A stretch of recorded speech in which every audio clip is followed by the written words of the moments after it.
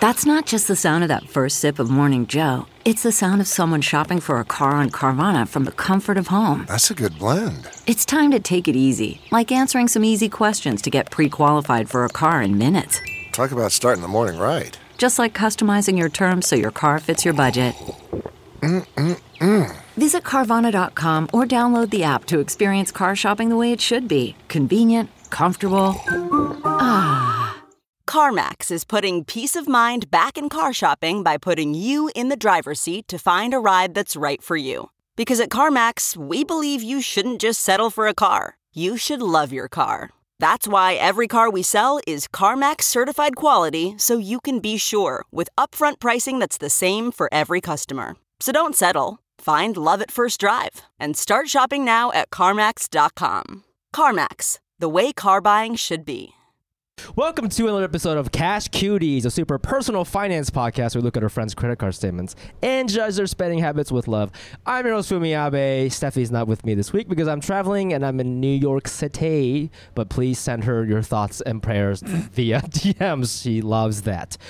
If you're listening to this on your Apple Podcast app, please leave a review, hit follow on Spotify, and sub to our YouTube channel for the video version of this podcast. All the links are available in the episode description below. We're just going to get right into it this week. Today's guest is a very good friend of mine. I am so excited to have her. She's a stand-up comedian, new wifey, but most importantly, the co-host of Celebrity Memoir Book Club, which is a podcast where they read celebrity memoirs so you don't have to. Please welcome to the show, Claire Parker. Hello, my friend. Hello, Philly. my friend. Good to have you on the pod. You know what? It's funny because I was thinking a lot about like my money journey in my life, and I was like, in my head, when I was rehearsing these conversations, because I'm always just having fake conversations in my head, I kept referring to you as like a college friend. And I was like, oh, you're not a college friend. You're just somebody I've known so long that I can't believe, like, I can't believe I've been doing stand-up for long enough that 10 years ago was not college. Yeah, I mean, we were like, I probably met you when you were 22 or 3. 21. I started. Oh, you were still in college? Well, because I'm an October birthday, so I started but I met you right out the gate. So yeah, just freshly 22 years old. I know. Grizzly pear. Grizzly pear. Shout out to you. Still were working in corporate America. Yeah, I was working in advertising, and I met you during. I remember when I first met you. You had just gotten your headshots. Yeah. You would just get headshots, and I remember thinking like, oh, I think you have to get headshots to make it, and then I got some. Oh my god! The biggest advice I can give anybody: you don't fucking need headshots. I wouldn't even say I've like made it, but I have a good full-time living that I make doing comedy and content and stuff, and nobody's ever asked for a headshot. I guess we have content photos, but like the biggest advice I could give to anybody giving stand-up, I say don't assume anything's coming. Like, don't quit anything. Don't free up your schedule until you've missed something. Yes. Because the way that I started, I went to my first open mic and I was like, well, I have to be a waitress so that at any given minute when LA comes calling, I can jump on a plane and film my pilot. To this day, I think I quit my job a little over 2.5 years ago. I think I missed 4 days of full-time work total for extracurricular comedy things. Right. Nobody ever wanted me in anything. LA never called. That's okay. Hey, but you made your own LA. Yeah. Which is what I want to kind of I made my own LA in Ridgewood. Yeah. Also, just want to give a quick shout out. You let me promote this podcast on your show about a year ago, and it helped us get started. No way. Yeah. I remember when you had us on, we had a lot of people from DMing us who were like, oh, I heard you on Celebrity Memoir Book Club or whatever. So hell yeah. Thank you so much for letting us do that. Oh and my God. So glad to have you on our show. Just for the people who may not know who you are, which I'm sure they do. But if they don't, tell us a little bit about, sort of like who you are and how you're making a living these days. Okay, so I am Claire Parker, and it's so funny. For so long, I had so much trouble calling myself a stand-up comedian because I was making my money doing day jobs like being a temp or an admin. Yes. I was a preschool teacher for a while, and I always had this complex. Forgot about your teacher phase. Yeah, that was a 2-year phase where I was just like ruining America's future. But I always had a complex about being like, I can't really call myself a stand-up because that's not how I make my living. And now I don't have a full-time job. My full-time job is doing the podcast. And then I'm back to the same problem where I think of myself as a stand-up. I identify as a stand-up, but I've like had a real problem with I am not big getting up a lot. It's like a real existential dread question for me at this point. Yeah. And now again, I feel like a fraud calling myself a stand-up comedian because I make all of my money doing the podcast. Yes. And so now, but I like something about calling myself a podcaster feels like a failure, but I also, it really is when people are like, oh, how's stand-up going? I like freeze. And I'm like, you don't understand that you have just like made me question who I am, who I think I am, who I actually like. It's so much deeper than how's stand-up going. Yes, this is so relatable. I actually wrote about this, not to toot my own horn, but they interviewed me for Vulture, and one of the things I said was, when I did Colbert, a late night set, that was the first time I felt like it was okay to tell people I do stand up at parties. And then that's because you go to parties and people say, I do stand up, and you go, oh, like, and they've done it one time at Gotham at 4 p.m. on a Saturday to 30 of their closest friends. And you're like, well, I'm not you. And the difference between me and you is that I have the self-awareness to know that I'm not a stand-up. Right. But this thing of like, but why, I want to explore that for a second, because there are people I meet who they're not necessarily doing stand-up, but they'll be like, oh, I'm an artist or something, right? And I'm like, oh, awesome. Like, can I like check out your stuff? And they don't have anything. You know what I mean? And I'm like, well, I want that confidence to just tell people that you are something. I went to a party. You can't even back it up. On the Lower East Side, where I felt really intimidated because everyone else seemed very downtown Manhattan cool, and I like didn't really know anybody, and I was so nervous the whole time, and I like kind of went home and I was like, oh my God, like I didn't fit in, I'm not cool. And then I started looking up who all these people were, and all of these people in their Twitter and Instagram bios called themselves comedians, and I went, well, I don't know you. No, you're not. And I was like, holy shit, I was insecure in this room of people who are pretending to do what I actually do. Yes. I mean, I think like the bottom line is if you do it every day, whether it's at an open mic level or professional level, you can call yourself that. I'm not. Still podcaster. But that's like something I have to work. I don't know.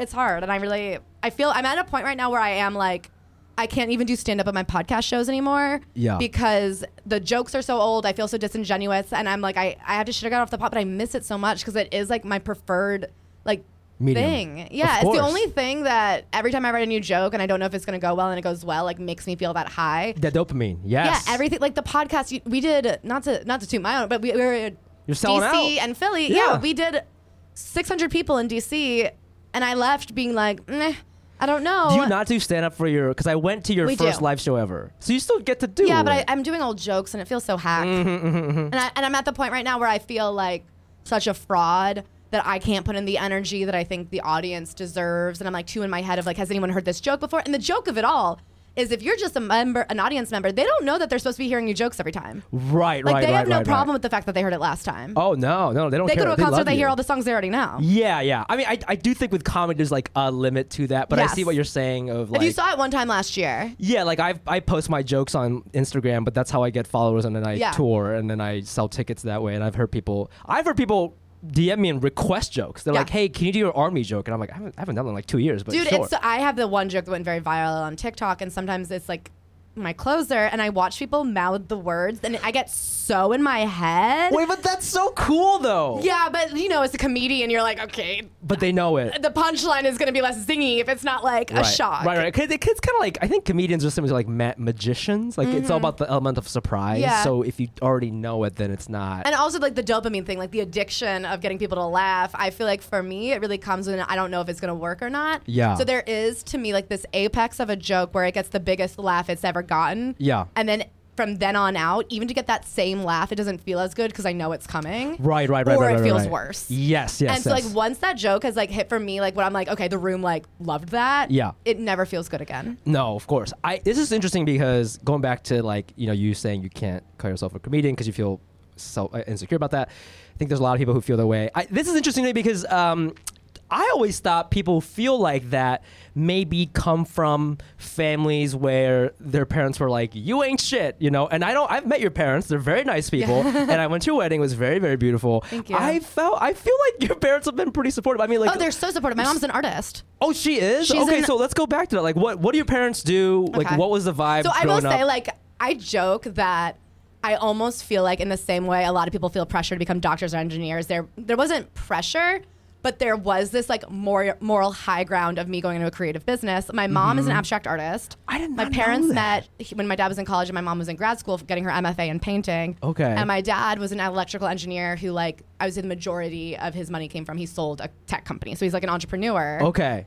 And so that's what you're battling. Yeah, so to be like a creative entrepreneur was very much like, yeah, of course you go and start your own thing. Of course you forge your own path. Of course you be creative. Yeah. And it's funny, I went to Columbia and like when I graduated and told people I was doing stand-up, so many people's response was like, oh, you're throwing away your degree. But I was very much raised in this family of like, you go to college to like hone critical thinking and do something interesting. It's not trade school. I fucking love that so much. Like they're very much like you go to like meet the smartest people and like learn how to think the best things you can think, and then like you take that and you get to do something interesting. You don't have to like fall in line. Absolutely. I mean, I guess there are some people who could say like, well, you know, that's like a privileged thing to say. No, it's so privileged. But I agree. But at the same time, I do believe people who think, because you know, in comedy you meet a lot of people who they go up and they're fine, but then they believe in themselves 1,000%, and you're like, what is going on? You are not good. But those people have TV shows now. Yeah. Right? And so it's like that same thing of like, you know, your parents telling you like, well, you learn how to critical think, you meet interesting people, and now you go do something that you actually want to do or passionate about. And it may not happen immediately, but you're making it happen right now because that's just the way you sort of saw life after college. Yeah. And so you sort of manifest that, you know? Well, I do feel like I didn't have that thing where I have like a time limit on me because I got to think of it as like a reasonable lifelong pursuit. Yeah. And even with all my day jobs, like I went from waitress to preschool teacher to my last day job, I was like admin receptionist. And it very much came from this place of like, this may take 10, 20 years. What's the thing I can do all day for 10, 20 years? Like, and I knew a lot of creatives, I think, go into freelance. They go into things that are like ad hoc. And I very quickly was like, the amount of energy that I put into like the stress or the finding the next job or not knowing my schedule, I cannot sustain that. And I also was like, I'm not some guy who can live in a basement with a roommate in my own bed, like eating cereal all day. I'm like, right. The switch that I made from being like making just enough to get by to enough to being able to be like, if I get into a festival in LA, I can pay to get out there kind of thing made all the difference. Yes. Because I was like, I don't think I can sustain a lifestyle where all I can eat is $1 pizza for 15 years. No, and I don't think, you know, there's like this, people romanticize the struggle like that. You know, you go to New York City, you have 10 roommates, you eat $1 pizza every day. I don't necessarily think it has to look like that. I don't think it can look like that for a lot of people. Like, you know, our mutual friend, Usama. Yeah, he's Siddiqui, I mean, he is insane. He's insane, but I don't know if I'm allowed to say, but he's going to be on TV soon. And everyone's going to know his name in like 2 years. He's going to be so famous. But he was somebody who was like making good money for a while and like living on that guy's couch. And I'm like, for what? What was he? Is he making money tutoring? Is that what he was doing? No, but I feel like there was times where I'm like, you could get off a couch. It's been 7 years. He still lives on that couch. So he literally pays like $200 to live on this guy's couch in Williamsburg, and he's been doing it for 7 years. But that's like his podcast story. Yeah, and he loves that. I remember the Jim Carrey. I was in my own car writing myself checks. I knew that he was gonna make it before me because we did a hostel show once, and at this hostel there was a group from Europe, and they all got pizza, and they were eating it in the kitchen. And Usama was hungry, he didn't have money, so we both go over there, and he steals a pizza. And then they start yelling at us, like, hey, that's our pizza. He shoves it in his mouth, and he's like, I'm sorry, I don't know. And I put it back. But that was the difference between him and I. Yeah. That's the difference. You have to take. Yes, I can't go that far. And I do think there is something to if I'm on the couch until I'm a millionaire, you get hungrier for it. Me and Ashley, man, we're so fucking bad at business. We were just, do you want to hear, this is a money thing. Okay, yeah. We had a deal with an app that we actually use. It's the app it's our Discord. I'll just say it. It's Geneva app, which is how it's like a girl Discord basically. Oh, okay. But so we have our members, they can sign in there, and then there's like ways for them to communicate. Yeah. And we have a couple thousand people who use it to communicate amongst themselves. And it was kind of a startup, so they reached out to us and they're like, we would love to work with you.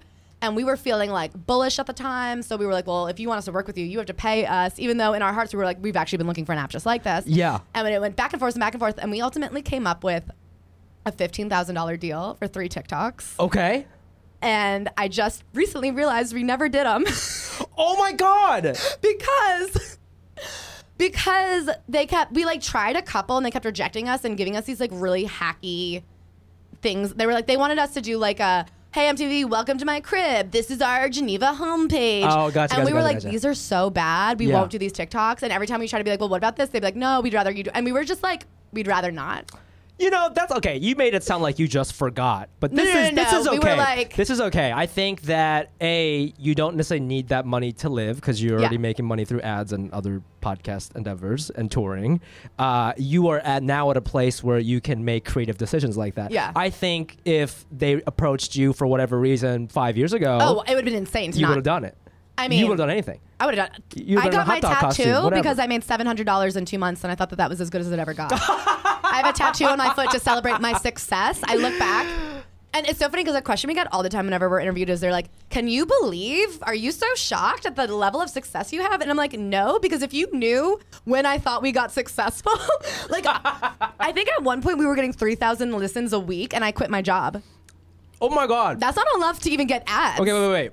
I want to get into this because I want to get into podcast biz because this is so fascinating. But it's also funny, can I say, when we look at my credit card statement, you're going to see the struggle I feel with, like, I don't even want to call it imposter syndrome, but because it's not like that I don't think I deserve where we're at as a podcast, because I am like, I don't know, man, every single person chooses. Like, nobody said yes to us. Every person who turns in, like, each listen is somebody individually of their own accord wanting to listen, 100%. And I don't feel apologetic about it. I'm whatever. But I do have, like, the presentation-wise. So you'll see, we went to D.C., and I used to feel a lot of guilt about getting my hair done for shows. And I finally was like, you dumb bitch. 14-year-olds are getting their hair done for algebra class. You're performing for 600 people. You're allowed to, like, have your hair look nice. And I spent, you'll see, $200 at Sephora because I had forgotten all of my makeup. And, like, it was at the studio. I didn't have time to get it before we got on the train. And it was the first time in my life where I was like, you're allowed to wear makeup to your theater show. Oh my God. And it was such it's like the first time I've really let myself do something like that. I've probably spent $100 on makeup every 2 years. And so this was like a huge thing for me. But I was like, no, Claire, you're performing for people. You have to look professional. Like, what is wrong with you? You're allowed. So you're full-time podcasting now, and you have a studio, and you have some part-time, you're you're a businesswoman. You guys are CEOs, co-CEOs. You mentioned you quit your job when you were getting 3,000 listens a week, which is not bad, but obviously not enough to live off of. It's not at all monetizable. No.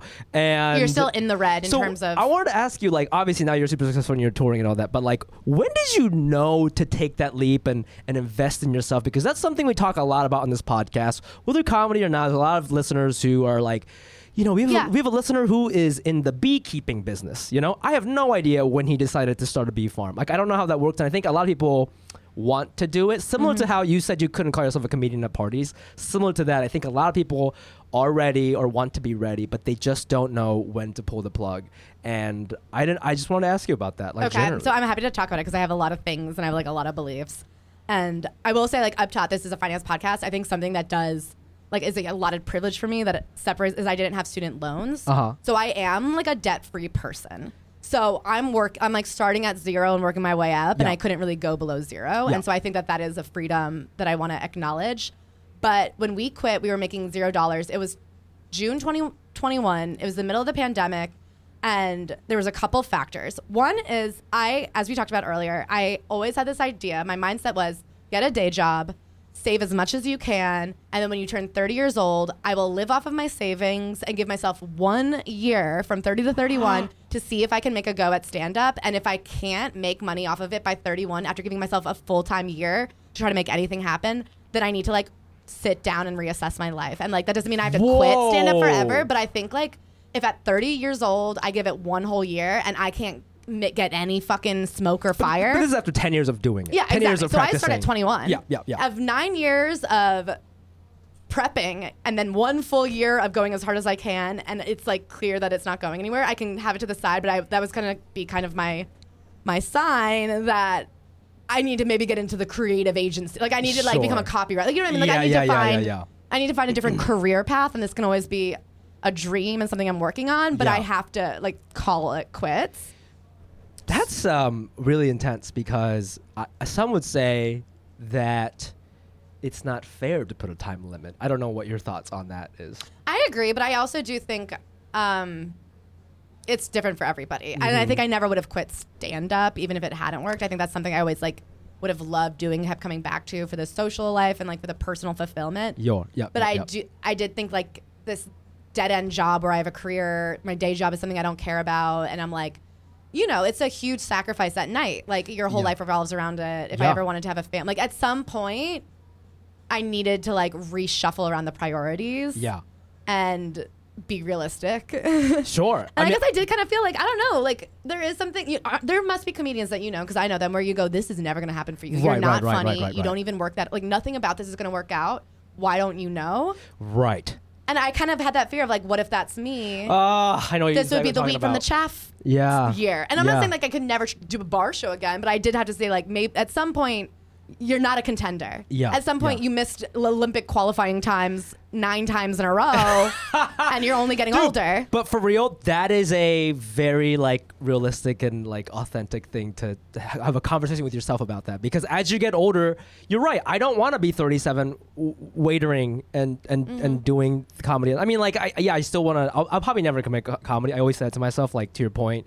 Even if I can't make a living out of it, I'm always gonna do it, a little bit, just because I like it. There's guys at the Cellar who I feel like have normal jobs, get passed at the Cellar, and then like that's kind of it. They have. There was a guy, Ethan SB. He was like a nurse, I think. Yeah. I think he quit recently, but yeah, there's a lot of people who just kind of. And I think that's great. And I almost think there was times in the pandemic where I was like, if I could just get passed at the Cellar, or like even just at a club where I could get regular spots to work on this, like that would be, because there were times in my life where I was like, what is enough? Because I know I need some kind of outlet. Yeah. But like, what could I survive with if I gave up everything, what could I keep going and feel like myself? And it was stand up at night. But so anyway, so I had this year, and then the pandemic hit, and I was at the time a receptionist. And something interesting about my old job is we went back to the office June 2020.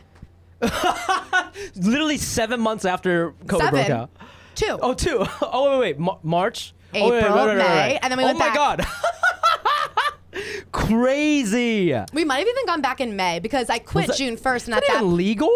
It was like, they were like, we think it might be 2 weeks. And they're like, it might be. So I don't know, we had this insane CEO whose shtick was that she was like, we don't want people to think that we're afraid of the virus. And I was like, but we are.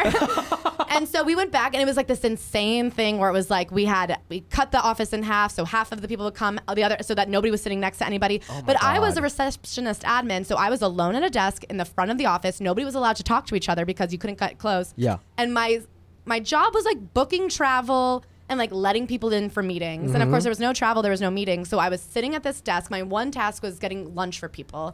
But I couldn't even go out to get lunch, so I had to order it. So my one task a day was like going on Seamless and ordering people's lunch. And then for the rest of the time I was there 9 hours a day, 5 days a week. And I was like dreaming of smashing like I got to the point where I was just like not suicidal, but very much like, well, the point of life is gone. And like it was so bad. And like I am somebody who, bad days, good days, I feel like I'm a pretty happy person, and I feel like I always do something I like. And I was like, the feeling that hit me that I said I have to get out of this was I would wake up every morning like excited for the day to be over so that we could just, and I was just like, I can't live my life like this. I can't live my life like excited for it to be over. Right. This isn't worth it.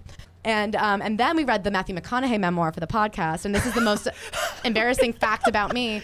But we read his book. Rest in power. Rest in power. Matthew McConaughey. Oh, wait. Sorry. Who am I thinking of? Perry. Oh, yeah. Sorry. Matthew McConaughey is like, all right. He has a book called Green Lights, which is Okay. about in your life, there are things that are green lights, and that means go. And sometimes you think you're seeing a red light, but afterwards you look back and you go, that was a green light. So it's like very much like if a bumper sticker made a book kind of thing. But he had this chapter called Turn the Page. And the premise was, if you're not happy with your life, just turn the page. And I was like, that's so true. And I really was like, I can't take it anymore. And here's the thing. My old job did this thing called profit share, which is at the end of July, every single employee from like me, who was a receptionist, to the top person would get the same chunk of change. Okay. And like a bonus. Yeah, a bonus. So there was a Christmas bonus and there was a July bonus. And that's how they kind of make sure no one amazing. Yeah, it was a good job. I mean, it was for what I wanted, was just to stack money so I could quit and get out. It was actually a great job. I had a ton of vacation. I had great health care. Like, it really worked. It was a great job for me to have to meet my goals. But the thing is, there's always like another chunk of change coming. So you never really want to leave. Right. And so I actually had heard that the money we were going to get paid out that July, I think it was like $18,000. Okay. And it was June 1. And I was like, my goal was just make it to the end of July and then quit. And I couldn't do it. And it was this like Matthew McConaughey mindset of, I had $30,000 in savings that I had saved over the years with this goal of like, when I turned 30, I quit. And I had this like mindset of like, I have to just believe in myself. I can't just sit around and always wait for the money. I was like, at the end of the day, if the goal was to make more money, I would be in a job that makes money. I need to like bet on myself. And I very specifically, I was like, I feel like it puts out into the universe how much I believe in myself if I do this with like confidence and against reason. And I don't know, I like turned it in my head into the symbolic thing of like, you can't buy me. Like what is my time worth? Like what is my life worth? Yeah. I can't sit here miserable, like literally hitting my head against a desk for $18,000. And that's pre-tax. So like tax. So real. Wait, at this point, how are the stats doing podcast wise? Not this was when we had 3,000. Yeah, so it was pretty good, but like obviously we had not made $1. Right. So me and Ashley had a deal with the podcast where the only way we were making money was through Patreon. And we had said up to $1,000 on the Patreon, it all just goes back to the company. Right. Because this is our third podcast. We did a web series one time where we each spent like $2,500. Like we're very much in the red on our comedy careers in general and on the podcast. And so we just said, this is your third podcast, right? Yeah. And so we were like, well, anything under $1,000, it's not really worth like divvying it up because there's so many expenses and we still want to upgrade equipment. So we'll just keep putting that back into the pool. Yeah. And then if anything over $1,000, we'll split. Yes. So I quit in June. I think we were doing 3,000 listens and we were making under $1,000 on the Patreon. Mm-hmm. I think in July we finally hit 100 Patreons. Okay. It must have been the next July though, because that would have been a year from. I can't remember. So this 20, maybe not. No, I guess that July we hit 100 Patreons because I remember posting it. Yeah. And then that September we were able to pool together the post $1,000 from July and August to pay ourselves each something like $1,300. Wow. And we literally went and got tattoos. I remember having this feel, or maybe it's like when we hit, but like that fall we got these tattoos to be like, we are so fucking successful. It is finally all happening for us. And it was still like not a month, like I guess I could pay rent because I had a freakishly low rent. But I mean, you can't live off of $1,300 every 2 months in New York City. I had this feeling, that's why I got the tattoo because I was like, I felt invincible. I felt unstoppable in a way that was like drug induced. See, this is the interesting about money. We always talk about this on the show. There is such an emotional component to money, and it has nothing to do with the amount. That money you made, $1,300 from your own fucking sweat and blood, just everything. You made that on your own, and that was like symbolic in a way. So I totally understand how you could feel invincible. To you, that was $1 million. I mean, it really felt like to not be coming up red, to be able to pay for anything with money we had earned. It was insane. The year before, we always do a Christmas party. And one year it was like we got hot chocolates at this famous hot chocolate place. And then the Christmas before, we had gone to this, it's called Le Crocodile in Williamsburg. And it's kind of like a fancy restaurant. And all the money we had collected, we could put towards that dinner. And that was like all of the money we had made that year. So it was like $150. Yeah. But something about being like, this was a free dinner. It was like, we were like, this is amazing. That's incredible. That's incredible. Now, okay, I want to ask you this because recently, I cannot say their name, but a good friend of mine, they have a very big podcast. They are splitting because they just didn't work out with the host. I feel a lot of things in entertainment don't last forever, especially if you work with somebody else. It's not because you can't be friends, but that's just how it is. Think of every band you loved in high school. None of them are together except Weezer. That's literally Weezer and Foo Fighters. We saw Weezer this summer. You did? Ashley. At Forest Hills, baby. Oh, that's really nice. So sometimes I think, and these guys are making pretty good money, and they're full time. One person bought a nice car. It was a whole thing, and now she is looking for a new job. And now, of course, there's some ad revenues that's gonna be paid out, and they're doing okay. But I feel like sometimes in entertainment, not to bring it down, but shit doesn't last forever, and you ever think about that as and if so, what are you doing anything right now that is quote unquote smart with the money to sort of prepare for a future, or are you just like rock and roll, baby, let's just live it up and then we'll figure it out later kind of thing? So is the question, are we worried about breaking up, or is the question, are you worried that nothing lasts forever? It's nothing lasts forever, right? So it's not about you and Ashley breaking up.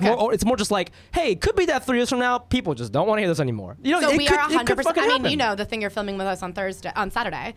We are actively pursuing other entire new mediums and other projects together. Yes. I think Ashley has started a second podcast just to have other things in the air. I want to get back into stand-up so that I always have that. Yes. We're going to start we had tried to start a newsletter. We got kind of lazy with it. We're bringing our newsletter back. And then also we're starting a whole new series that we're excited to bring out in January to try to expand. More podcasting? No, it's a YouTube interview series that will be more off the cuff, not book reading, but very chicken shop datey. Yeah. I don't, you know what I mean? That kind of thing. So more interview style questions that could open up more interviews. But we are very aware that I don't know how long we can read books a week. It's very time consuming. Oh no, but I mean, you earlier I feel bad I can't devote more time into writing jokes with my fans. I'm like, you're reading a goddamn book a week? That's great.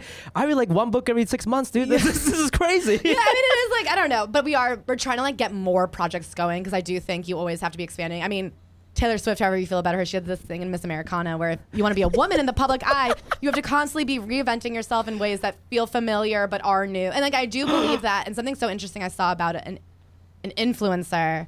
I recently saw someone talk about Tinks. I don't know if you guys know her. However, Tinks. Oh, I don't know what Tinks Yeah, is. I don't know. She is a controversial influencer, but I saw somebody comment about why they didn't like her is they go, I really liked her when she first came out, but I've listened to her radio show and she's always saying the same old thing. I miss the old Tinks. And I was like, this is such a funny example of the Miss Americana thing because they're saying they hate who she's become because who she's become is who she always was. And they miss the old her because she's still saying the same. Like, it doesn't even make sense. Right. And what they mean is they miss, like, and so it's hard. You do always have to have something new. Are they saying that they missed back when it was fresh? Yeah, I think they miss hearing it for the first time. They miss, like, who she was to them when she was saying something they hadn't heard. But that doesn't mean she's changed. The problem is that she hasn't changed. Right. But if she changed too much. The fact that she stayed stagnant to them says she changed, but then you have to change in a way that feels reasonable. I don't know. I love this because you're basically thinking like a CEO, right? Like plateauing is bad. Yeah. So yes, you're growing or whatever, but you have to come up with new products now. Like if you're Steve Jobs, you're like, sweet, we have a computer now. We need an iPhone, iPod, whatever, right? So you're like, that's so smart. Also, I feel like, man, this is like not to shit on LA, but I feel like this is, you and Ashley are so inspiring to me as comedians, but also as like New Yorkers, because I feel New Yorkers are all about the work. Yeah. We're doing the work. Even if it's not netting us a lot of good stuff, it's like we're gonna put the work in.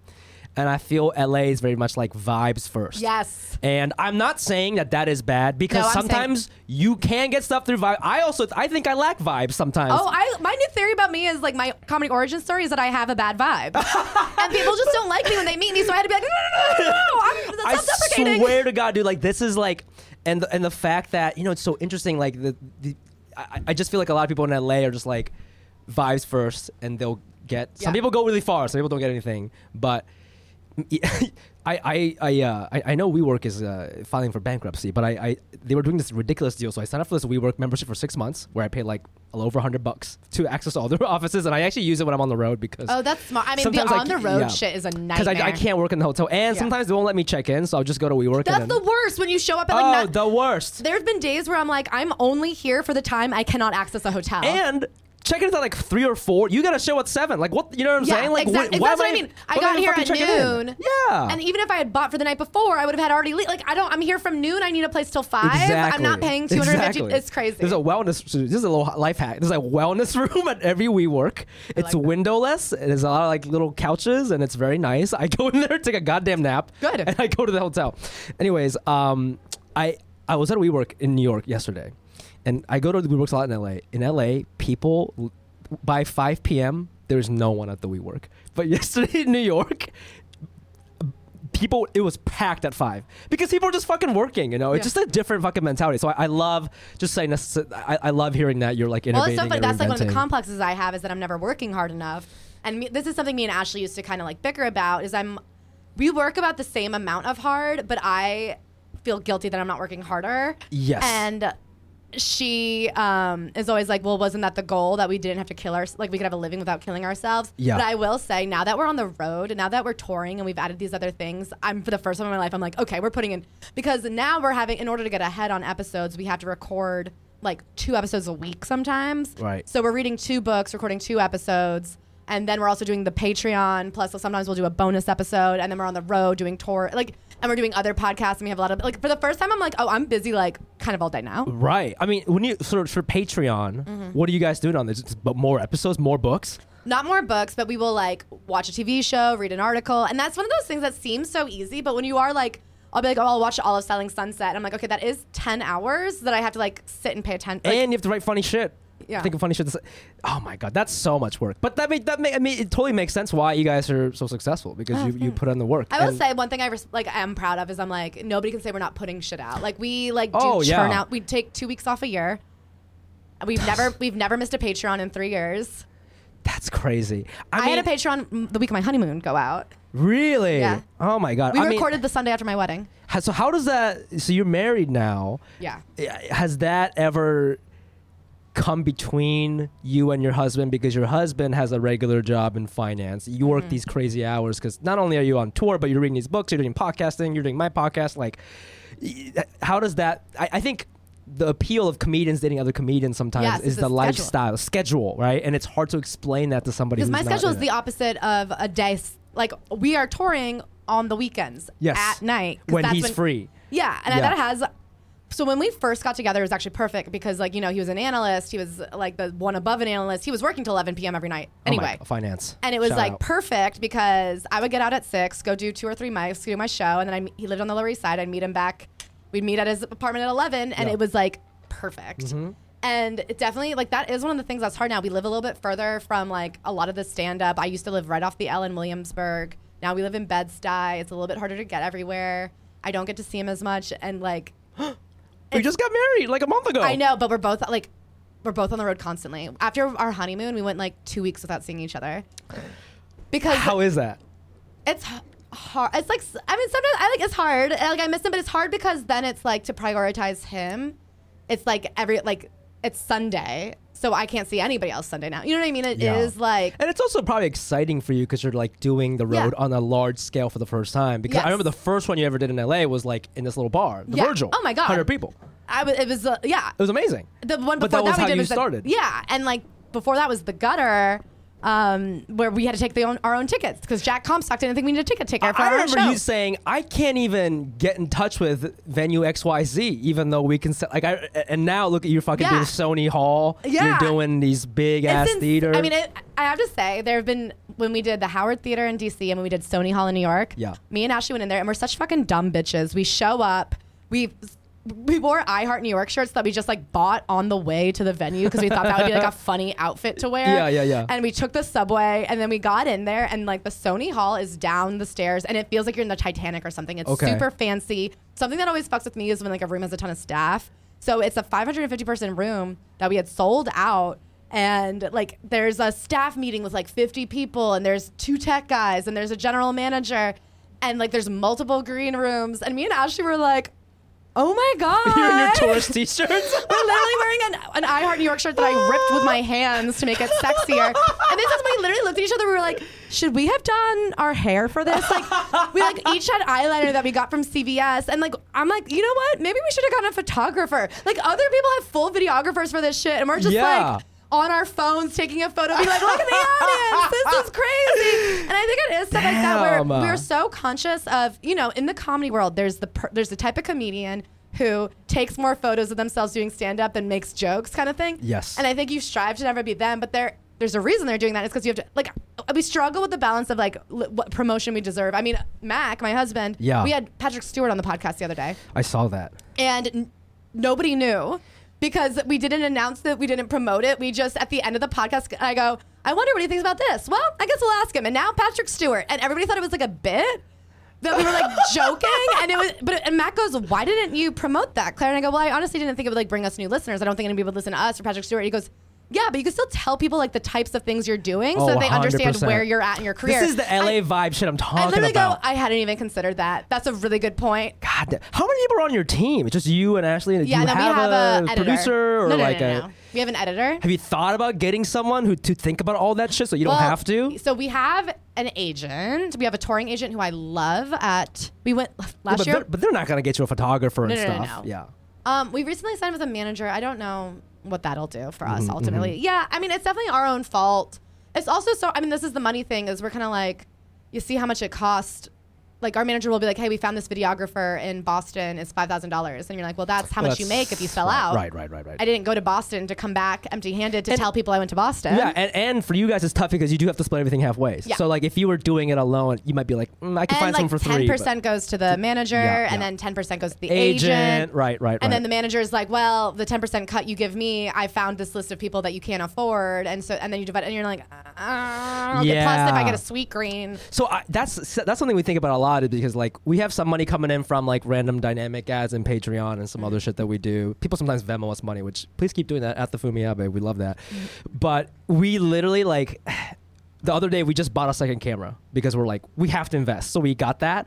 But now we're like back down to $0 because the camera was like $1,000, you know? Cameras are so expensive. They're so expensive. But it's like we use it every week. Like, why not, you know? And, but that's the thing of like, do we keep investing even if we go in the red because we believe in ourselves? Or like, what, you know, I think I always struggle with that. And it sounds like that struggle never ends because obviously you guys have enough money to make a living now, but you're still having these convo of like, should we take pictures? You know what I mean? Like, and then every time you hire somebody, it's so hard to hire somebody to do something you've always done yourself. Yeah. Because you're kind of like, well, am I getting my money value out of this? And then you're like, it's not exactly right. Like, I should just kept doing it myself. Like, and then it's the question of, well, with all this time I just bought myself, am I doing something that's more valuable than that $50 an hour? Because our thing is that everyone who works for us we don't pay less than $50 an hour. Because we try to be like good bosses or whatever. Of course. But that is like an amount of money where I'm like, what did I do this hour that brought in another $50 that made outsourcing it worth it? You know, it's so funny. I have a secret to tell you. So last year when we hung out, I think I was like, so I had left my job at Corden in like June. So it had been like maybe 6 months. And this is like right kind of maybe 5 or 4 months before the writer's strike. I was like, I don't know what the fuck I'm doing. And I remember every time I'm in this weird state in between jobs, I spiral and I just get back on LinkedIn. I get back on LinkedIn and I apply to like UX job, like whatever. Yeah. I remember I was like interviewing for like a consumer insights project. Went to the final interview. I don't think I ended up getting it because I kept talking about comedy too much, and I think they were like, "This guy's not gonna work." But I keep doing that because I like I have trouble like believing that something will come if I keep doing shit. Well, also everything we've seen people get to what we thought was a height that was sturdy and then fall back down. Exactly. Nothing is forever. Nothing is forever. And okay, so I have 2 things to say. One, if people are out there being like, do I take the leap? What you just said is always what I say to them. I go, worst case scenario, if you're like, I hate my job, I'm just a bartender, I feel like it's a dead end job and I want to like pursue this other thing, blah, blah, blah. I go, do you think you can't be a bartender again? I can always go back to the job I had. I was a receptionist. I can be a receptionist again. Ashley was a copywriter, and it's funny, we always talk about like the nepotism of supportive parents. Like, yes. And so we talk about like the real difference between me and Ashley is her parents were much more cautious, and they're like, is there a real career here? Whereas my parents are very supportive, and that makes a material difference, even if there's not like it's not a connections thing or a finance thing, but not having to explain yourself at every step of the way, it gives you such a leg up. And so she always had parents who were like, well, what if this falls apart? Like, how will you ever go back to your job? And she was like, don't you understand? I was a copywriter for Instagram. The fact that I built a business from scratch based on my own voice that has like hundreds of thousands of followers on TikTok, 50,000 followers on Instagram, millions of downloads. That is like a more impressive resume builder than anything I was doing working for a sheets company. 100%. And it's like you're either developing skills or you can, for the most part, you can go back to something. Maybe if you have some incredible finance job, like you won't go right back in. But like the years of work you did beforehand don't go nowhere. And then there's always something that you will get hired doing. And then like you are skill building. If you're honestly working at something, you're not doing nothing. You're skill building. And you can take those skills 100%. and apply them to something else. Okay, but the secret part, this is the secret part. And actually, I was wondering, I was like, okay. Okay, but the conversation I had with you changed what my decision. I was literally going to ask you if I could help you do video for your podcast for money. Oh, because you helped me. I would have hired you to do that. But we were talking, and you were like talking about your podcast, and you were like so inspiring. I decided not to ask you in that moment. And I'm like, I'm going to just do my thing. Hell yeah. I swear to God, I was literally going to ask you. Funny. And I was like, I don't know how it works because I don't even live here, but I don't know. Like, I can do video shit for you. Yeah, but it'll be on Dropbox. But like, yeah, I was literally, that's not why I asked you to hang out, but I was literally going to ask you that. And I changed my mind mid-conversation. And I never told you that. Well, can I say, it had even as you were telling me that, it didn't occur to me that you would only ask to hang out because of that until you were like, and that's not why I wanted to hang out. And I was like, oh, is that why we wanted to?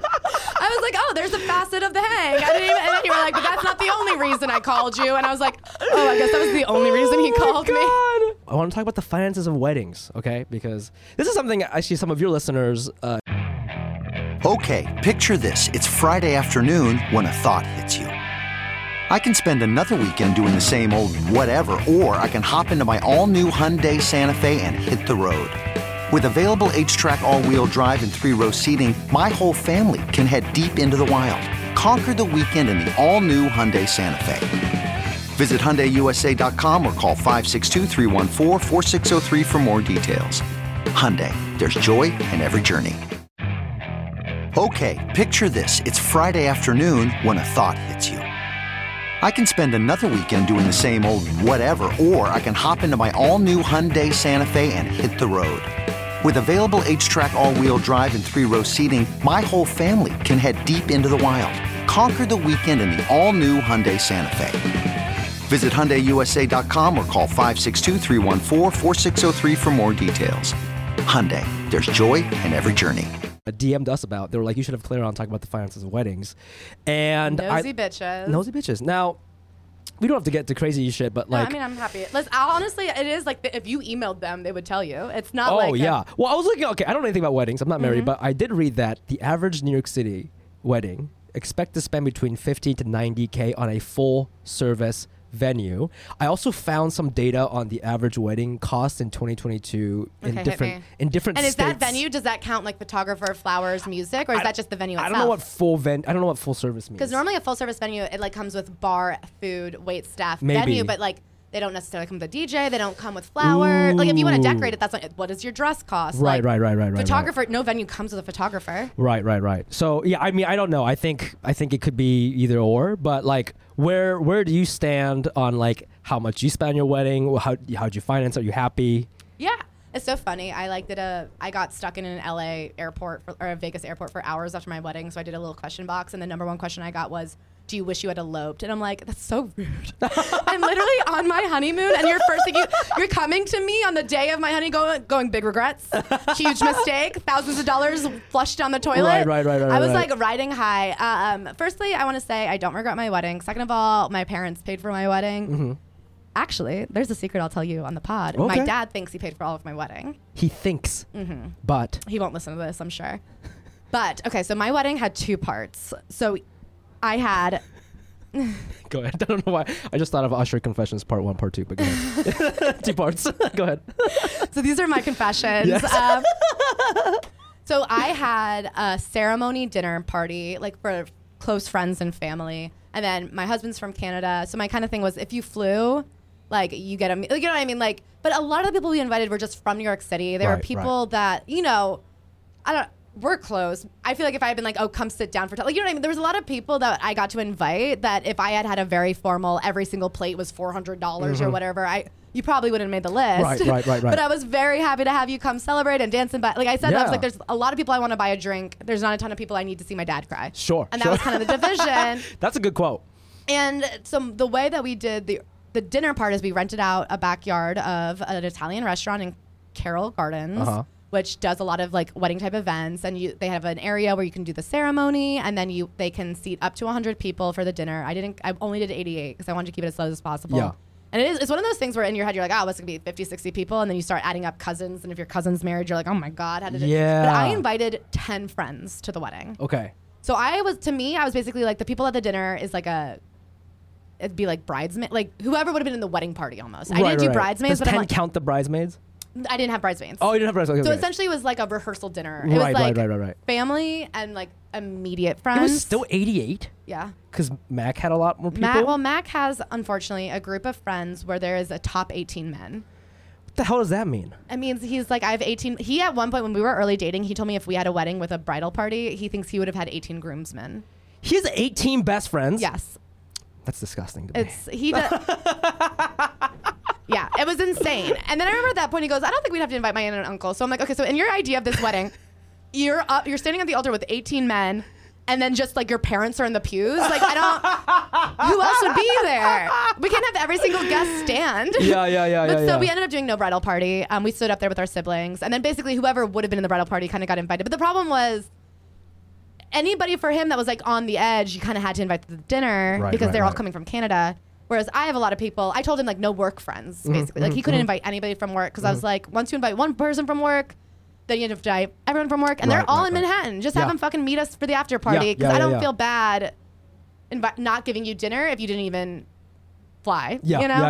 Yeah. So anyone who traveled, but we didn't give them +1s because I'm like, 18 boys, you give them all +1, that's 36 people, that's a third. That's crazy, yeah. I'm trying to keep this, that would have been half the guest list or whatever. So it was small, and we did dinner. And that venue, I think I rented it out from like 5 to 9, but you would have I could have had it from like, most people do 6 to like 11 or 5 to 10 or something.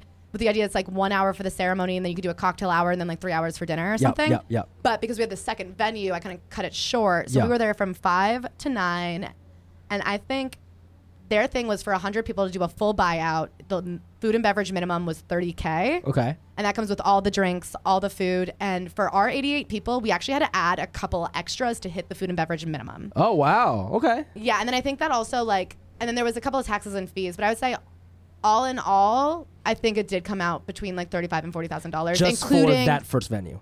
Yeah. But what you just read, $50K for, like, you know what I mean? Like that's actually not a bad deal. That's not bad. Yeah. If you think, because a lot of these venues are like $30K and you have to rent all the tables and chairs and everything. Like, because it's a restaurant, you don't have to rent anything. All the food is already there. All the alcohol is included. All the service is included. Also, a lot of people forget that in New York City, I've been to like a couple weddings in New York City, and you're right, they do it at like cool restaurants. Like you did it at like Pony Boy. I went to a restaurant I went to a wedding like in Bushwick one time. You know, it's a lot cheaper that way because if you like, there was a venue in like Long Island City, and a lot of them will be like $15K for a space. And you think, okay, well, I'll just like piecemeal rent everything. That'll be cheaper. And then you look into rental costs, and it's like $1, $2 a fork. You're talking about. I'm literally not kidding. And a lot of people are now just buying things off of like Alibaba and stuff. But if you get an empty venue, when you start renting chairs, tables, because you have to rent. You're like producing a comedy show at this point. And it costs another like $34. Like you could not believe the expense of rentals and stuff. Wow. So to have it all there and for it to be all in to do a full wedding. Yeah. With food, beverage, service, everything, and be like, it was like 36 to 40K. That's not is bad. actually really not bad for for New York City. And I recognize in other parts of the world, whatever, but like, I mean, the Bowery, I think I asked them what it would cost. Ballroom? No, but there's a Bowery Hotel. Oh, okay, they have yeah. on their second floor. I did a bunch of cost analysis. Like I run out to a couple of places that you see people get married. Yeah. And a lot of them are like 60K minimum. That doesn't include anything. Oh my God! So you're definitely going to 100 with like food, everything. Yeah. Oh my God! I mean, I think the Wythe Hotel, where a lot of people get married, is 100K for 120 people. That doesn't count bar, or like that doesn't count. Now, it's 100 people wedding. Is that big or small? I think medium? What you came and saw, I think I had probably 135, 140 at Pony Boy. Yes. So I think a lot of weddings are like 120. No, that Pony Boy thing, part 2. So that was the thing. So then I had a part 2 wedding. Yes. Where then we rented out a bar. And this is where I lied because I again, cost analysis a lot of the things. And Pony Boy was the first place I wanted to go to. I emailed them in March of 2022. I got engaged in June of 2022. So I was just like, okay, I know what I want, and it's this. And they came back with a number that I went, well, that's just too much fucking money. And so then I went around to all the other bars, and the other bars I looked at were so much cheaper. So in New York City, in Williamsburg, there's a Nicky's Unisex, Blinky's, you can get for like $7K and rent it out. Just to rent it out for a night. An open bar for your friends. Wait, $7K? That's nothing. That's nothing. For an open bar for all of your friends in like a prime Williamsburg. Yes. And you get, so that's really not bad. And then of course you have to tip and stuff. But so I like kept thinking about it, and honestly, thank God I went with Pony Boy because the other places had like outdoor areas, and the day of my wedding it was like rainy and hot and disgusting. And so what we really wanted was like a dance party, and a lot of the venues we looked at, it was like you could have a backyard for chatting or a dance room for dancing. And I said, you know what? Everything I read online was like, if you want people to dance, give them no option but dance. So I was like, I want to go with Pony Boy. Pony Boy is already so pretty. Like, you know, I didn't have to deck. I didn't bring a thing to Pony Boy. They had a kitchen there too, right? So they have a kitchen. Food, they had food. So they came back with a price that I think they kind of like pulled out of their butt, being like, you won't pay this. And they're like, it'd be a lot. And I'm like, well, weddings are a lot. And they came at me and they go $30K. And I was like, that's too much. But then it was like $30K included the tip. It included all the food. It included security. It included unlimited alcohol and everything. And then it also included the DJ. Oh. And I was there. I got it they were open for me till 4 a.m. And I could have gone there at 6 p.m. And so it is still like crazy, but it was like, I think for New York City, I don't regret. So total 60 is a little above 60. Yeah. 65 or something like that. Yeah, but so here's the lie. Is I knew that because Pony Boy was so much more expensive than the other places I looked at, I felt that to ask for that so the problem that I have with my parents were my dad really, really wanted to pay for the wedding. Yeah. And I appreciated that, but they never gave me a budget. And I am not somebody who like wanted the most expensive wedding. I did my own flower. Like I'm not somebody who was like, I needed it to have be over the top, blah, blah, blah. But they also had no idea what weddings cost. So I was like price analyzing everything to get them like the cheapest version of stuff. And it's like, if I had had double the budget, I would have had the exact same wedding. Like I love my wedding so much, but I don't think they realized when I was coming at them with things that actually this is just what it costs to have a bus take people from venue A to venue. Like, buses are expensive. Yeah. Photographers are expensive. Like, they were shocked at the first floral quote we got, which was $13K, and we ended up not going with the florist. So are they shocked because, I mean, the last time they got married was like in the 80s. And I think their whole wedding cost about $10K. And so they're going, what? And so they think so not my dad really, but my mom would say things like think when I'm coming to her, like, okay, well, the florist I asked at $13,000, she thinks I'm coming in like a princess. And I was just like, no, I think that's just like what New York City florals cost. And a lot of florists won't even take anything below $10K because they're like, I could get a different wedding. And like, it's just insanely expensive. Yeah. Like, why would a bouquet cost $400 for a bride? I don't know. I ended up just getting flowers from down the street. I didn't care. Like some deli. Like the bouquet to me was like the least important thing in the whole wedding because you hold it for like 10 minutes. Yeah. And it doesn't contribute to vibe. I was like the flowers on the table, people are sitting, it like creates an aura, there's an ambiance. But I'm like, the thing I hold for 10 minutes has nothing to do with anything. But like, I don't think they knew. But so a frustration we had at the beginning of planning is I would be like, well, what is the budget? And then I will stay within the budget and make cuts. Like, I know what the order priorities are to me, and I will cut things that are not big priorities to me. But the problem is my mom is like an artist, and I feel like she had a very like piecemeal way of looking at things where she would just look at something and be like, that seems to me too expensive for what that is. But then if you looked at the overall idea of what we were spending, you're like, yeah, but we're not getting a florist, so we just saved $13,000. Right. So even if this pot cost $40, like, so I sourced a bunch of like crystal candle holders for all the things. And it turns out at most thrift stores on the East Coast, they're going to be about $10 to $12. And she would like look at bunches of them where you could get like 10 for $120 and be like, that's too expensive for candles. And I'm like, yeah, but it's not when you consider the fact that we're saving $13,000 on decor. Right. And I feel like because so like she would hear what a bus costs and be like, that's crazy, I'm not paying that. But then I'm like, yeah, but what do you think is reasonable to spend on a wedding? This is a line item. Like, do you know what I mean? It's one of those things where I'm like, this is why weddings... You had to run each item by your parents to be like, hey, this is... Well, yeah, it's so funny because she would always tell people, she's like, it's Claire's wedding, she's doing all the work. And I'm like, no, I had to run everything by... Yeah, because, well, it is like a charter bus, it's like multiple thousands of dollars. Right, to go from your And so I'd be like, okay, here's the bus I found. And they'd look at the price and she'd be like, that's crazy. And I'd be like, yeah, but like... To me, it's very like, and then we would have fights like, well, if we get a bus going only one way, and then my dad was like, what if we gave everybody a lift? Like, you know what I mean? Like, it's like little things. Yeah. But I get that when you hear a charter bus is $2,500 to $3,000, you're going, that's an insane price. But then the thing is, if you go, well, if we spend $75,000 on the wedding, like that's what it's coming. Do you mean? I think there's certain things that make sense. You go, yeah, the venue costs a lot of money. Yeah. The photographer costs a lot of money. Why would the bus cost money? But you're like, that's what makes a wedding expensive. But you're busing 88 people. Well, okay, so no, because we took the subway. Like 50 of us took the subway, so I only. Oh, so bus. And then actually, here's not to like shade my parents, but because it was such a point of contention for us, and of course, it has nothing to do with the bus. It had to do with like her problems with the fact that her sister kept being like, "Well, how am I going to get around New York?" Like a lot of extended family was like, "You want us to go to New York City? Yeah, we're gonna die."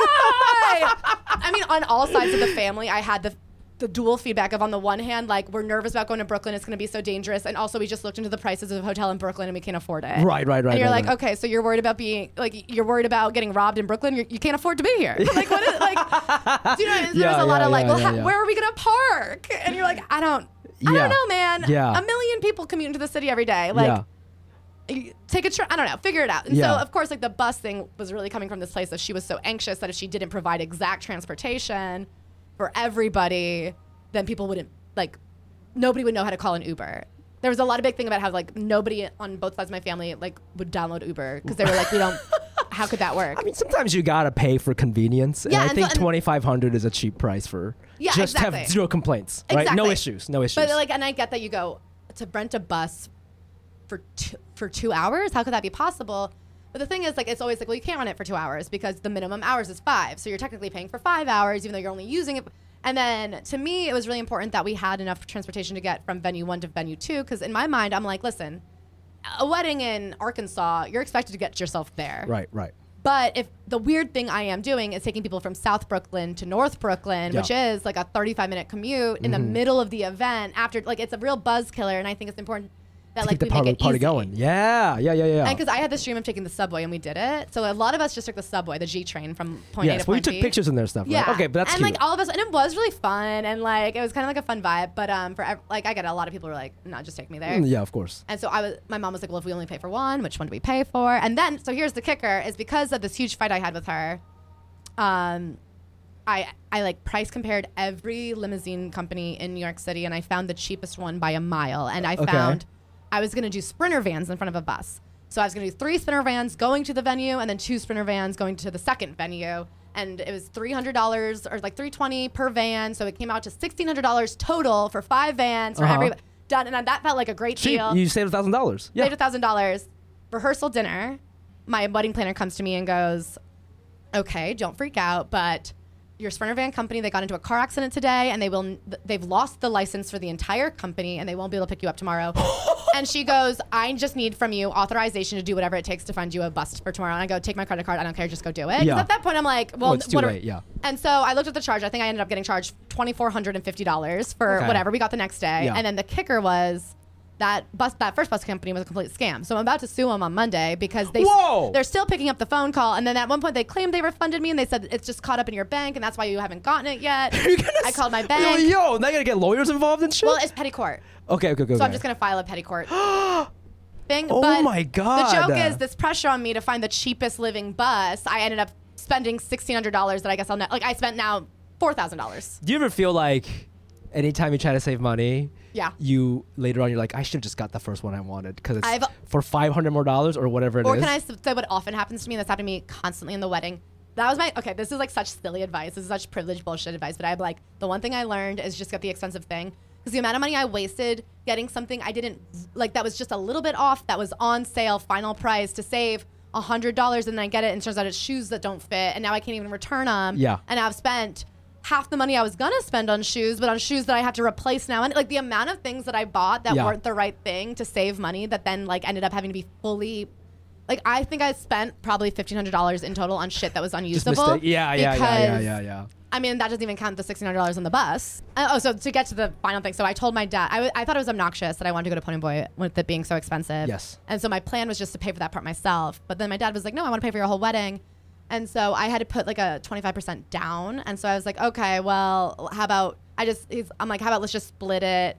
I just put $7,500 down. So I was like, send me $7,500. And then at the end of the wedding, he was like, no, I really want to pay for the whole thing. I'll send you another $7,500 for $15,000. Yeah. But what he doesn't know is that I didn't put down half. I put down like, do you know what I mean? Like I was too embarrassed because I thought what I wanted was I was like, this is an indulgence.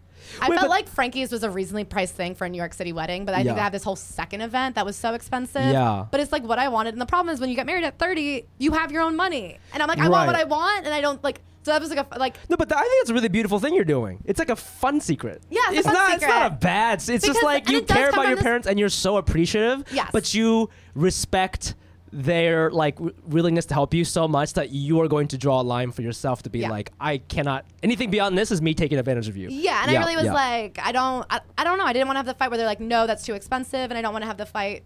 I don't know. I was just like, it was too expensive, but it was something that I was like, I can pay for this part. Yeah.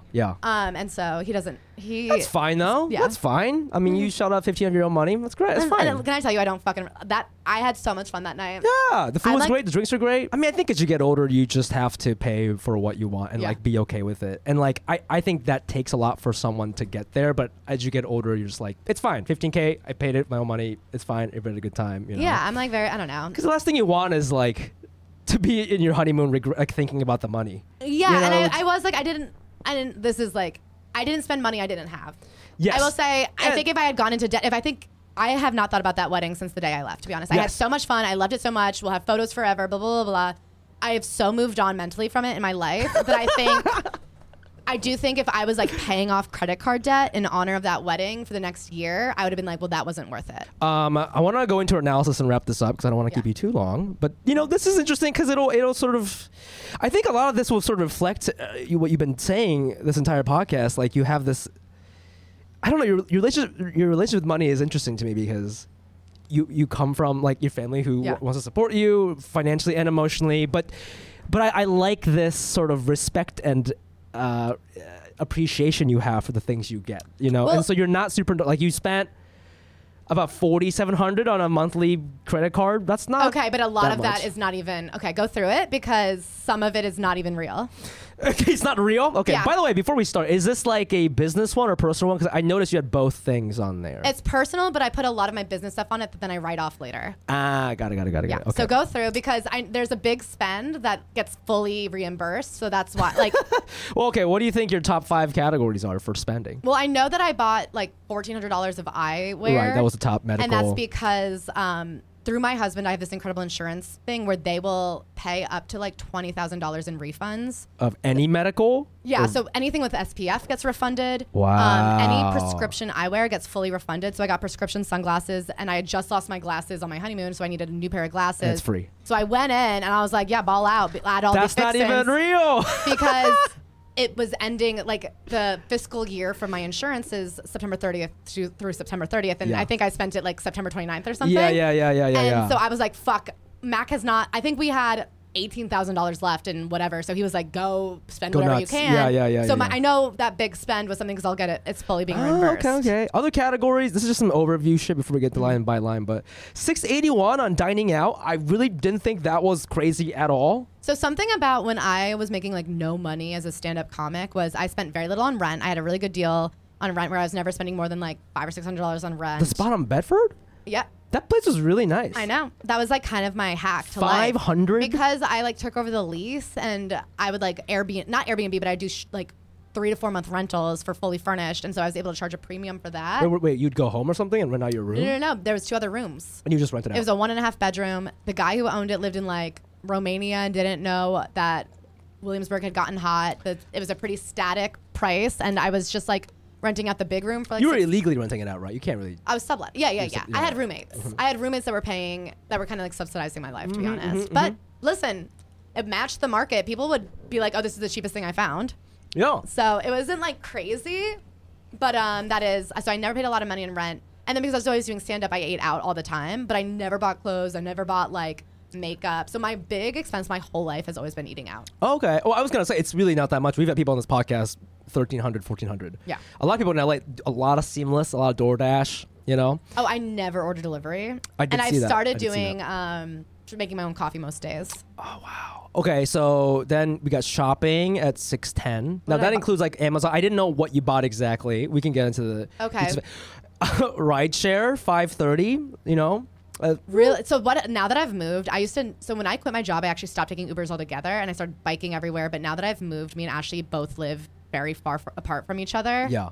And it is like, I live in Bed-Stuy and I used to be like take an L till 4 a.m., but you don't take the A. No. Where I live, there's like a heroin dealer. You live in Utica A? No, I live on the Nostrand Day. Oh, I used to live off there. But I don't want to give away exactly where I live, but there's like around the corner from me, between me and the subway, it is just like it's not safe. I'm like 2 blocks away from the only homeless shelter in New York City where you're allowed to be on drugs. Yep. And I don't know, people like shit in front of my, I don't know. I just like, it is. And the scary thing about Fulton is that nothing's open after 10 p.m. I'm somebody that I'm alone. like, I will run to a bodega. If there's an open bodega, somebody's looking out for me, Yeah. but nothing is open at that time. And it is like, I don't know, man. No, I mean, safety's worth it. Safety's worth it, for sure. And I know.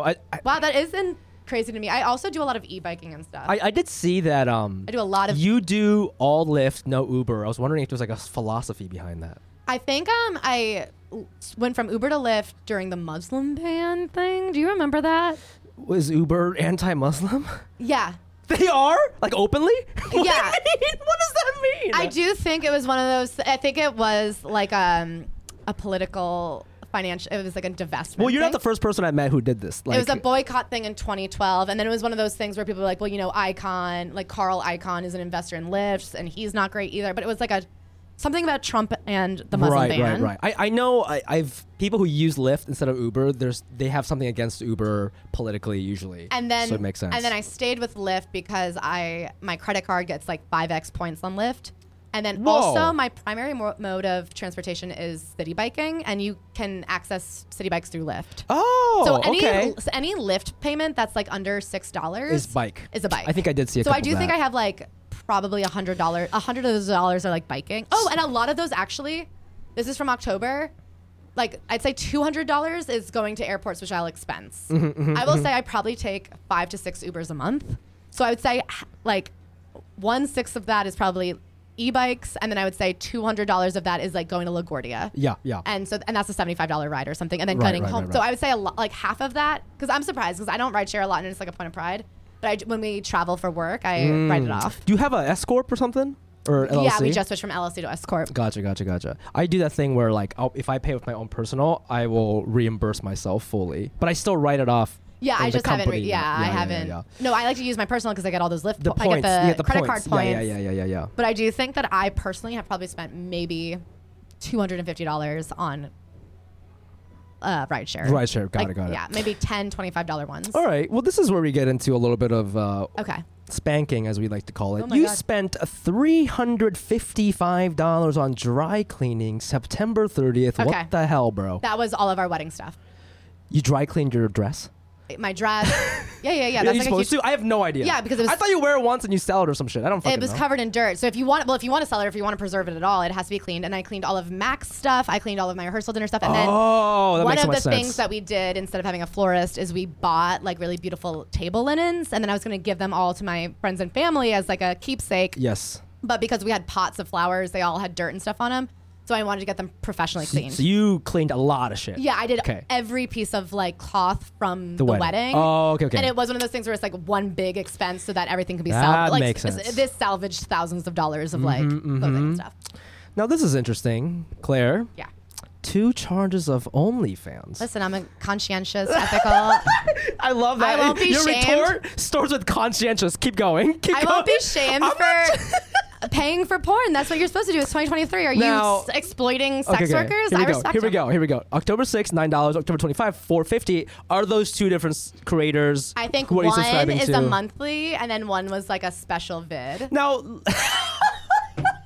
dude, I've fallen for those special vids, and it's never worth it for me.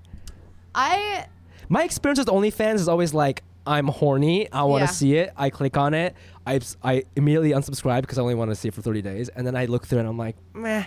That's every time for me. I actually think that OnlyFans has like really closed up, like has like lessened my porn consumption. Because Less than your porn consumption. Yeah. Okay. Because I feel like when I used to do free porn, it's so limitless that like the more you're looking, the more you just glaze over, and then you Yes, have to go like yes. down darker and darker holes to feel anything. Yes. I feel like I have that thing where it's like, you know, when like women are in burqas, so like the side of an ankle turns you on kind of thing. I feel like actually, I'm not kidding. I feel like it's like rewired my brain, and I'm kind of like bored of this girl actually. But like I've subscribed to one girl that I think is hot, and because it's like.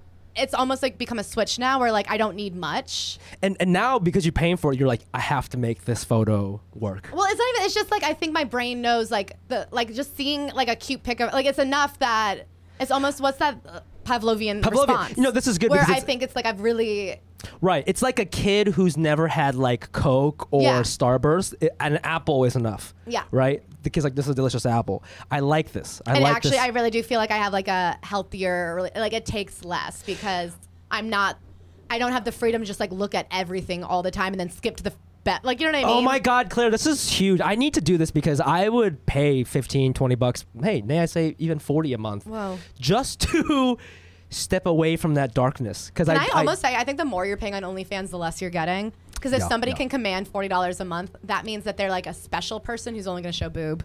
Ah, Do you know what I mean? That's yeah. That's like a teacher who got fired, and like I bet you want to know what she looks like naked, and she only does solo stuff, and it's a you know what I mean? It's like a novelty. I hate the solo stuff. But if it's like $5.99, they're like tried and true fucking professionals. I was looking at your food expenses, and I wanted to see what the kind of shit you were eating. Oh, yeah, what and am I you know eating? what really made me happy? You don't eat a lot of fast food. This is so just honestly because I'm based in LA. I don't interview a lot of New Yorkers, and I wonder if this is just like the New York way. If people just do this because it's like too expensive or whatever it is. But everybody we've interviewed in LA has been like just DoorDash out the fucking wazoo. It's like I've never inappropriate. DoorDashed in my life. Yeah, I And mean, my it's- mindset is in New York City, you are always closer in walking distance. That if you call it in, by the time you walk there, you'll have it. And like when I first started dating Mac, he DoorDashed everything. Mm-hmm. And when I would look at the price of what he was spending and like taxes, fees, tip, Yeah. I was like, that's often the price of my meal. And because it was like his account, in my mind, I was always like, I'll let you do this, but I'll go pick it up because that saves you so much money. Yeah. And then that's kind of like, now I don't feel bad that you're always paying for my dinner. Because you kind of broken even with me picking it up anyway. Yeah. And then also I've heard businesses like lose, I don't know. I just like, I'm like, it takes you longer to get the food. The food shows up cold. It's quicker to just walk and get it. And I love to bop. I'm a big bop Erin. No, we love bopping. That's a really good point because in New York, you're right. There's fucking food everywhere, so you can probably just walk to it. Whereas in LA, like you can't really walk to it because you're in the middle of a mountain or something. And I actually have a philosophical thing against DoorDash and what's the other one? Like Seamless. Because you go to restaurants these days and there's like 1,000 dudes out there on their motorbikes waiting for a delivery, and I just think, why do you live in New York City?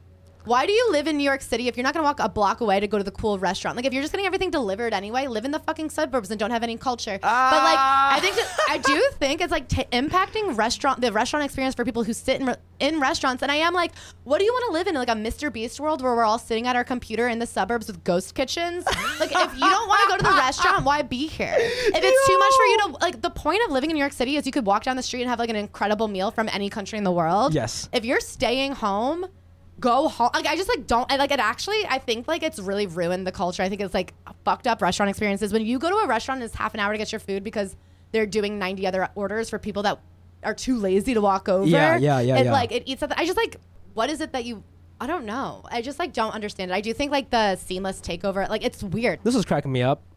Catbird jewelry, $324. This is a secret. Oh, this is bad. You want me to? No, I'll tell you. But actually, that is a very out of character purchase for me, and I hope Mac doesn't listen to this. Yo, what is this? Are you a jewelry girly? I didn't even know. No, for my engagement did not get a wedding engagement ring. I didn't want one.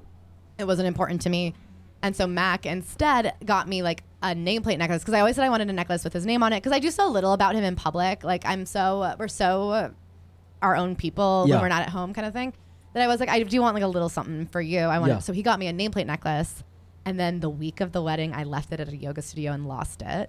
And I can tell he's like, thank God he didn't get me an expensive diamond because I couldn't ever replace it. But like, I think he's noticed I'm not wearing it, but he hasn't asked. So I went and had to rebuy it, and hopefully I'll just put it back on and he'll never know. It's the exact same one? Yeah. But it says Mac on it? Mm-hmm. And it's a custom made. Yeah.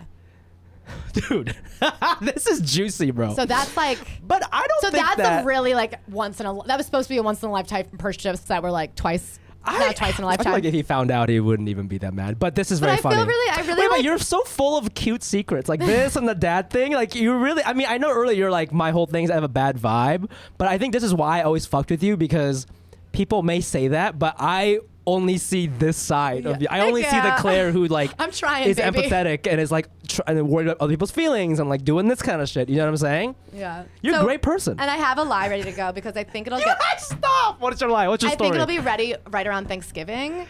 So I think I can say like, oh, I left it at my parents' house. You're saying you ordered it in October 19th, so you don't even have it yet. No, it takes 6 weeks to make. Oh my God, this is so risky. So, but I think I haven't seen my parents since the wedding. And I'll see them on Thanksgiving, and I think I'll be ready right around that time. So I think when I put it back on, and Mac will be like, oh, where has that been? I'll be like, oh, I left it at my parents' house. Because there is something like, I feel sad that I lost the one. I like feel so, I like can't believe I did it. And like. It's a mistake. And like I left jewelry. Where do you think you left it? I know, I left it at the Core Power Yoga in Williamsburg. Can you call? I called, I went, they didn't have it. I think what happened is it's so dainty. It's such a small, tiny little gold necklace that like with the lights off, somebody probably just mopped it up and threw it out. Yeah. Because I've left stuff before. I've left ring, I'm always in there being like, take it off and then you do yoga and you put it back on? I always wear it thinking I can just do the yoga through it, and then halfway through I go, I was getting caught in my mouth. Yeah. And then I go, I'll just remember it. But by the end of yoga, you're putting away blocks, you're putting away mats, you're wiping down, you're exhausted, you want water, you want to check your phone, you forget. I love that. Also, it's really nice that you did like a necklace instead of like a tattoo or whatever. You know what I mean? Yeah, that way I could take it off and lose it. Oh my God. I always say I'll get a tattoo for you, and he's like, that's okay, you don't have to. And I'm like, oh, I want to. And he's like, well, I don't really want that. I think that's it. Claire, thank you so much for coming on the podcast. Oh my God, thanks for having me. Thank you for fucking bearing this. It's hard to do this alone, but thank you so much for doing it. You were so fun to talk to. Natural. Where can our fans find you and your work? It's my big thing, as you've heard. Celebrity Memoir Book Club. On all platforms, all socials, all podcasts. And then I'm Claire the Scare, like everywhere. Check it out. I've also guested on the Ali Wong episode, so go back and check it out. You're going to be one of our first interviews on our new project. I can't wait. I can't wait to do that. So definitely check them out. It's really, really good. I always learn so much. It's an incredible podcast. Please follow us on all the socials at Cash Cuties Pod. You can also follow me on TikTok and Instagram at the Fumiabe. That's CHGFUMIABE. Come see me on tour. Tickets at fumiabe.com. I'm coming to Irvine and Dallas, and I think San Francisco sometime in the winter. And shout out to our sound engineer Domagoy, our video editor Matthias, and our analyst Holly Sandler. Thank you guys so much for helping us out, and we'll see you guys next week. Until then, spend your money wisely, or as Steffi would say, or have fun. Bye.